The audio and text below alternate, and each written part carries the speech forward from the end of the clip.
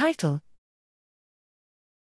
Sex-specific age-related changes in glymphatic function assessed by resting state functional magnetic resonance imaging.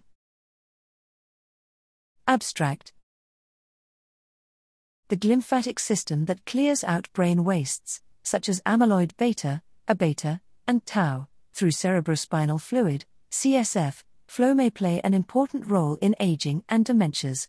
However, a lack of non-invasive tools to assess the glymphatic function in humans hindered the understanding of the glymphatic changes in healthy aging.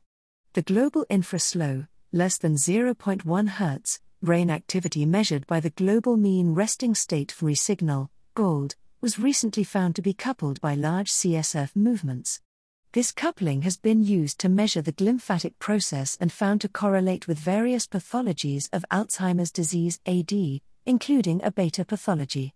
Using resting state free data from a large group of 719 healthy aging participants, we examined the sex-specific changes of the GOLD CSF coupling, as a measure of glymphatic function, over a wide age range between 36 to 100 years old.